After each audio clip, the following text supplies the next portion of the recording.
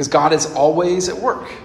Even in the midst of virtual large group where we're physically disconnected from one another, we are connected by his promises and by the gospel. So every single week we open the Bible, and the reason we do that is because I don't want to just speak from my perspective. And I don't want to act like I can offer some kind of wisdom that's original with me. Every week we open the Bible and I seek to say what it says, because our assumption, or RUS assumption, is that God has given it to us. It's God's word to us. And so I have to say what the Bible says for me to have something worthwhile to say here. So we're going through the Gospel of Mark. And the Gospel is not a 3-step program for how you can get spiritually fit. And it's not good advice like, hey, maybe you should consider trying on this faith in Jesus thing.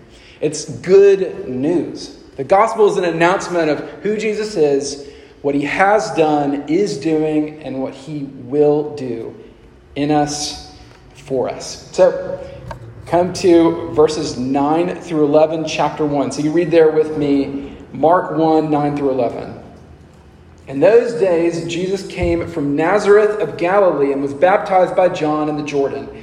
And when he came up out of the water, immediately he saw the heavens being torn open and the Spirit descending on him like a dove. And a voice came from heaven, "You are my beloved Son. With you I am well pleased." This is God's word. My son, Robert, who's about 2.5, he started reading this book called The Ugly Pumpkin. It's a children's book. And in the book, there is this pumpkin who's just a little bit too skinny. He's oddly shaped. He's a bit too lumpy. And he can't find a place that he fits in. He doesn't fit in with the pumpkin patch. Goes into the forest and tries to be a tree, and that doesn't work out. They just laugh at him. And the positive punchline in the book is that he's not a pumpkin, he's a squash. When he finds out who he really is, there at the end, he's at a Thanksgiving feast, which is kind of weird, and he's hanging out with other squash, and he's just chilling with them. And Robert has read this book and had us read it to him so many times now, but whenever I ask him, when I look at the book and I say, "Who is that?" on the front cover of the book, thinking he's going to say, "The Ugly Pumpkin," he always now says, "Squash." I say, "Who is that?" "It's the Ugly Pumpkin." And he goes, "No, it's Squash." Because he knows the story so well, he has such a clear view of it, that he's able to say and know who the main character really is. And the gospel is the big story that gives us a clear view of our story and tells us precisely who you are. And this is what I would say we see from Mark 1, 9 through 11, is that the gospel tells you who you are. The gospel tells you clearly and truly who you are. And there are two big implications from this that we're going to walk through. And the first one is that you are not alone. That's who you are. You are not alone. So jumping into the passage here, find out more about John the Baptist. And we learned last week that he is the advertiser for Jesus' coming. He is telling Israel, God's people, the Messiah has come, so be ready. And that word Messiah, it means anointed one or one who is set apart. And if Jesus is the Messiah, that means that he is the one who is set apart to save God's people, Israel, from the separation and from the condemnation that sin or rebellion against God brings. The Messiah is the one who is going to fulfill what God's people, their purpose from the beginning, which is to bring light into darkness and show the nations who God really is through the beauty of their lives. And even bigger, the Messiah is the one who is supposed to bring in and usher in a new age where God's big purposes for this world will start to happen, leading to no more suffering, no more injustice, no more tears, no more death. So Jesus, as the Messiah, he has a big mission. But the first thing he does on his mission is to be baptized by John. And we see this in verse 9, where it says, "In those days Jesus came from Nazareth of Galilee and was baptized by John in the Jordan." So in the last part that we read from this chapter last week, we saw that John was proclaiming a baptism of repentance. And repentance means turning away from one thing, turning toward another. God's people needed a baptism of repentance because they needed to turn back toward God. But Mark has already hinted, spoiler alert, Jesus is the Son of God. Mind pretzel, he is God. He doesn't need to turn back toward God, so why is he being baptized? The baptism of repentance. And the answer comes in verse 10, where we see the heavens being ripped open and the Spirit of God descending on Jesus like a dove. The Spirit of God is God and is equivalent to God's presence or his nearness. So God's own presence, his own Spirit is descending on Jesus. But again, if Jesus is the Son of God, it's not like one moment before this he didn't have God's presence, or he didn't have God's nearness, and then now after he is sprinkled with water or dunked in water, now he suddenly has it. So again, what is going on here? And what we see here is that the Spirit of God, he fell on Jesus for Jesus to complete his mission. And what this means, it's jaw-dropping, because it says something about what's at the heart of Jesus' mission. And we just said Jesus is going to rescue the entire universe from death and decay. But at the heart of Jesus' mission is bringing you and me into God's presence by bringing us toward himself. The heart of Jesus' mission is bringing you close to God and keeping you close. And so Jesus' baptism, it happened for our sake. So that whoever is identified with Jesus, or in Bible speak, baptized into him, whoever trusts in Jesus receives the same Spirit, the same nearness that Jesus received at his baptism. His plan is to bring you that close. This shows us that God's plan from the very beginning has been to draw you to himself, to keep you near, to keep you close. Is this the way that you view God? How many of us, and how often have we viewed God as a manipulator, or perhaps even an abuser who just wants to get what he can get from you and then just leave you in the shadows? How many of us, how often have we viewed God as some egomaniac who just wants to get you to offer praise from a distance and then go away? Leave your gifts at the door. The gospel tells us something very different. The God Jesus reveals is the God who longs to be close to you by bringing you close to himself. That is who God is, and that is the good news. And Jesus himself desires this so strongly that at the cross, he was willing to experience full abandonment to death so that you would live not alone, but fully known. Sufjan Stevens is a singer-songwriter that I really like, and he wrote a song called To Be Alone With You. And in this song, he's writing about his desire to be close to God. And here at the end of the song, he is talking about Jesus' own desire to be intimately close with him and with us. And he says this about Jesus: "You gave your body to the lonely, they took your clothes. You gave up a wife and a family, you gave your ghost to be alone with me. You went up on a tree." So here's what the gospel tells you. The gospel tells you who you are. You are not alone. We so fear abandonment that in the end we'll be left heartbroken and on our own. Or we simply fear being unknown, that really people will never truly see us. But here's what the gospel tells you.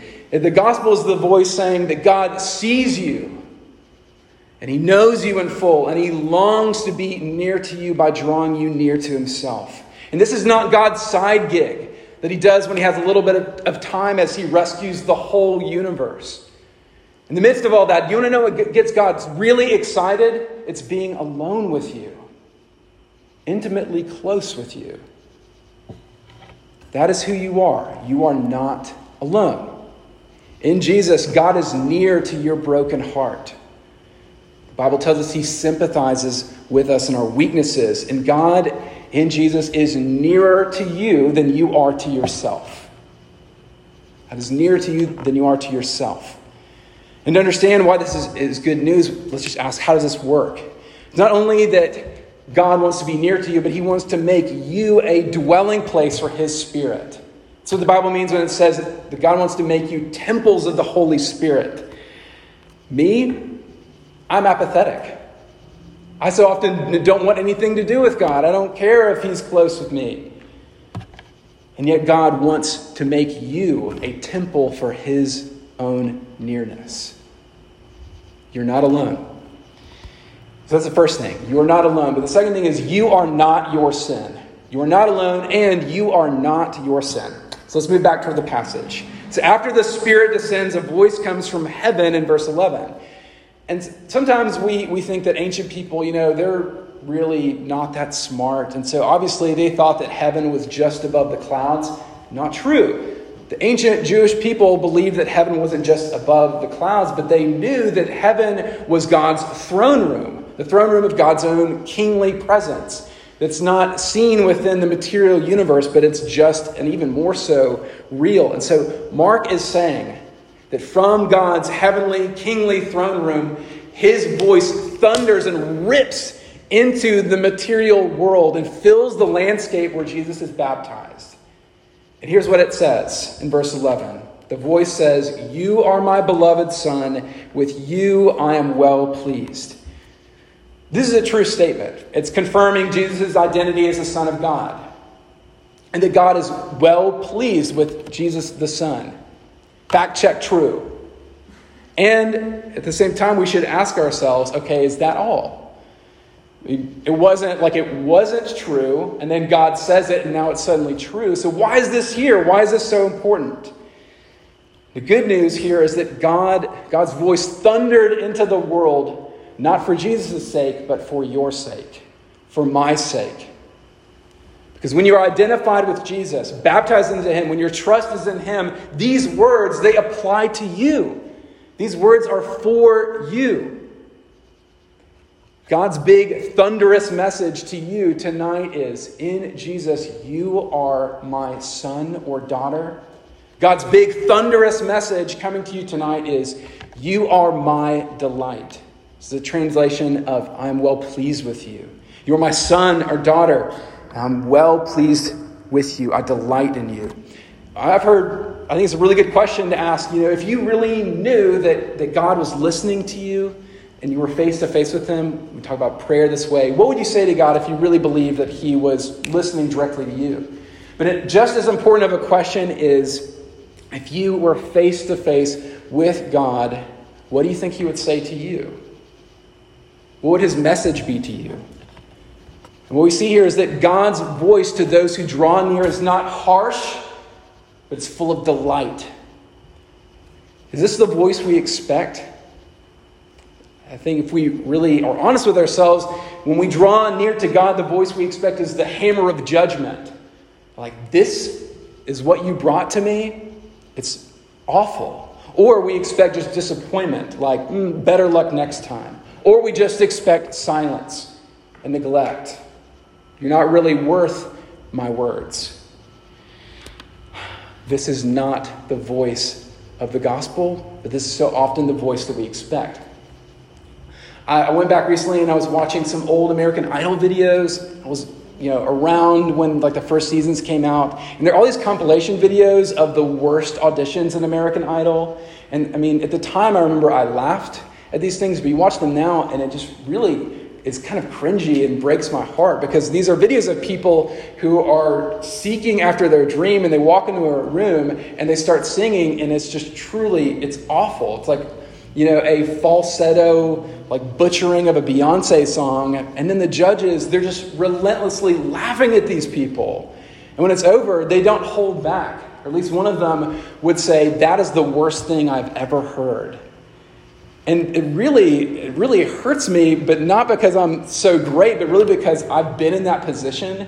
When I was in high school, I was in a cover band, and we were so grungy that we only played Nirvana songs.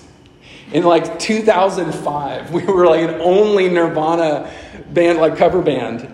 And we went, and our school, grew up in Nashville, so there were a lot of people trying out for the school talent show. So we had to try out, and we played a Nirvana song in front of these people. And we get up there, and I was the lead singer. And not only am I not a Kurt Cobain, but I'm not even a Chad Kroeger, lead singer of Nickelback. I'm not even a Chad Kroeger. And so we start playing the song, and when I start singing, the first couple of rows of other people who are auditioning are falling out of their seats, laughing. And I have to give it to them. I think they thought I was joking. It was so bad. They were like, this is amazing. It's so bad that it's good kind of thing. And somehow I got through the song and I was like, yeah, we're available for birthday parties. Let us know. And tried to play it off like a joke. And then just immediately ran to the parking lot and then wept. My dreams, my Nirvana cover band isn't going to make it big. But in that moment, when I brought my desperation before this audience, the voice that came back to me was mocking. And ever since that moment, when I get in front of people, there's part of me, because of that experience, that just expects that kind of voice. Laughing derision. The voice of the gospel tells you who you are. You are not your sin. You are not the sum of the worst things about you. You are not the sum of your shame. You are not the sum of your failures. And maybe we listen to voices that tell us you have no sin. I think ultimately these voices are not entirely helpful, because if we're honest with ourselves again, there is at least a seed of a haunting sense that there is something broken in us that needs healing. There is something that has gone wrong that needs forgiveness. So we listen to those voices in a misplaced way, but we listen to voices also that tell us you are your sin. That what defines you is the worst things that you've done. Your shame really is a clear view into who you are and who you will be. But the gospel is the voice saying you have sinned and you are not your sin. Because in Jesus, God has removed sin from your resume. That he has taken your melody and Jesus has replaced the off notes with a beautiful masterpiece. You are not the sum of your failures. You are not the sum of your shame. And instead, what God ultimately sees when he looks at you is the resume of Jesus. His perfection given to you. What he hears when he listens to you approach him is the beautiful melody of his own gospel, his own announcement. What God sees when he looks at you ultimately is what you are fully intended to be. What he's making you into. Which is what? The gospel tells you that in Jesus you are a son or a daughter of the King. In Jesus you are a son or a daughter of the King. God doesn't just put up with you or say, all right, you can come in. He delights in you. He daydreams about you. He doesn't stop thinking about you. He longs for you. This is who you are. With all of the sin that he sees fully, he sees what he intends for you, what you're meant to be, his son or his daughter in whom he delights. And so what identifies you in the end, the biggest identifier for you is the pure delight of the King of the universe. That's what identifies you. Think about what kind of freedom and joy we can have more of if we listen to this voice. If we listen to this voice, we can see that college doesn't have to be a boot camp where you have to figure out who you are, which really means I'm just going to try to become the best me by performing better, by being better, which is exhausting. Instead, this could be the season where you begin to listen to what God says about you, who he says you are, who he is making you into, as his Spirit dwells in you to transform you and to comfort you with his love. Who are you? You are not alone. You are seen. You are known. Who are you? You are not your sin. You are a son or a daughter of the King in whom your Father delights. Let me pray. Father, thank you for the gospel that comes to us with a true voice and tells us the truth. That anyone in Christ is a new creation. The old has gone, the new has come. So I pray that we would listen to your voice. Your voice would cut through the confusion, that your voice would cut through those other voices that lie to us and tell us that we are our sin and we are bound to our shame. I pray that we would be free to know your delight in us. Through Jesus and in his name we pray. Amen.